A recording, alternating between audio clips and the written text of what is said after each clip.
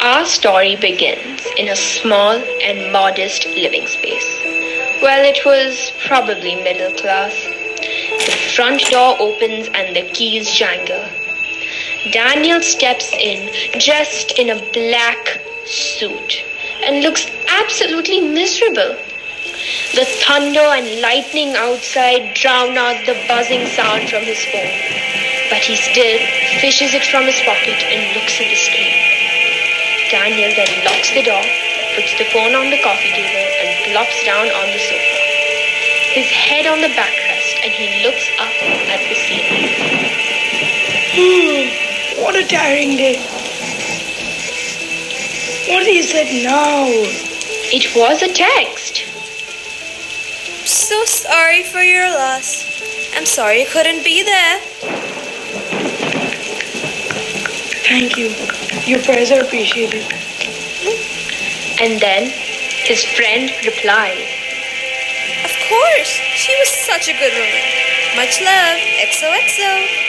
Actually, she was a mean and abusive mother. Well, being somewhat sensitive, he deleted the text and put the phone back on the coffee table. Oh my God, give me a break. Why do people care that for that dead? Oh. Maybe it was the monstrous weather outside. Or maybe it was the fact that Daniel had just come home from his mom's funeral.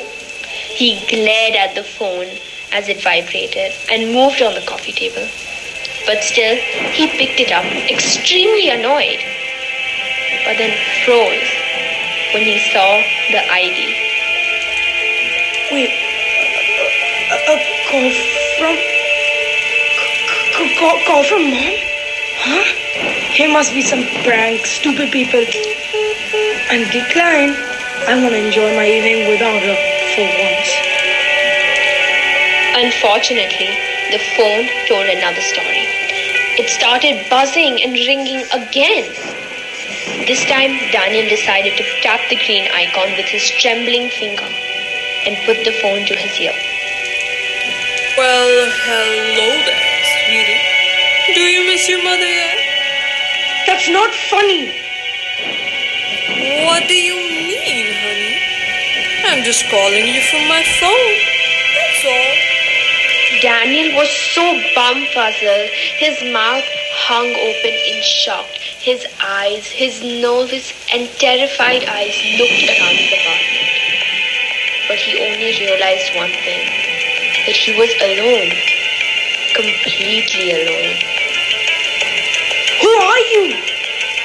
What do you mean, sweet boy? My mom's phone is in a box in the basement. She's in the ground. You're not her. Like I said, not funny. Who the hell is this? Danny, dear Danny. It is me. It's Mother. Why are you talking to me like this? If you don't want me to call the police on you, hang up the phone right now and do not call me back again. Bye. Having heard enough, Daniel cut the call. But the phone started buzzing again. And this time, he answered without looking. Yeah? You never called the police before? Look, whoever this says, if you're trying to mess with my head, I'm sorry to tell you, but that mess of a woman beat you to it. That is so hurtful, Danny. I only wanted to say goodbye. That's all. I never got to. Look, who are you and where are you calling me from? Well, darling, now you're just being silly. You already know. Daniel then glanced over toward the basement door. Hello? Hello? Phone still in one hand, Daniel got up and went to the kitchen, the wooden panels beneath his foot creaking with every step he took. Betsy, take a knife with me. Which one should I pick? Yep, this big one right away. Daniel then headed toward the basement door and put his ear against it and tried to hear something. Nothing. Daniel put his hand on the knob, turned it, and pushed it to let it creak open. Wooden stairs led down right into the eerie, pitch-black darkness. It's too dark. I can't see anything. I should have got a torch. Oh, silly me. The lights are there. Nothing? Why is it not working? Can you call somebody for that? The basement was completely cluttered. Old toys, guitars, cutlery, dishes were thrown here and there. But the other half of it was empty. Daniel started moving toward the big boxes and tried to open them. Now I really can't see anything. The light is too distant and the darkness is getting thicker. Wait, I need a flashlight. Here, let me just get my phone out. He opened the big cardboard box in front of him with a slight twitch in his hand, only to discover nothing again.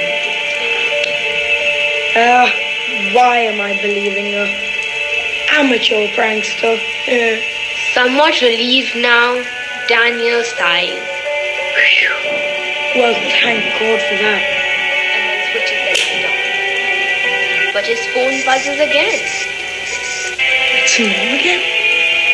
Ha! I knew it. You're not down there. Are you sure? Look behind you. What do you mean, look, Daniel slowly took a step back and started turning around. Behind him, in the pitch black darkness, was a woman. There was a mad grin plastered on her face. Her skin was ghostly white and her eyes were yellow, like you think the devil's would be.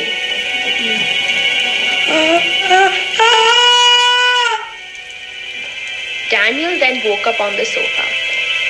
What's happening? I must have fainted. My head hurts so bad. Nightmares are the worst. He started chuckling and laughing to himself, thinking it was all a big joke. But alas, that wasn't true. He turned around, only to see on the coffee table laid neatly next to each other were his phone, the kitchen knife he cracked, and another phone. Wait, who brought this up here? Huh? He then slowly turned his head toward the door, hoping it was all a dream. But the door was open. Daniel stared at the door in absolute shock and terror. And he stared, and he stared, and stared.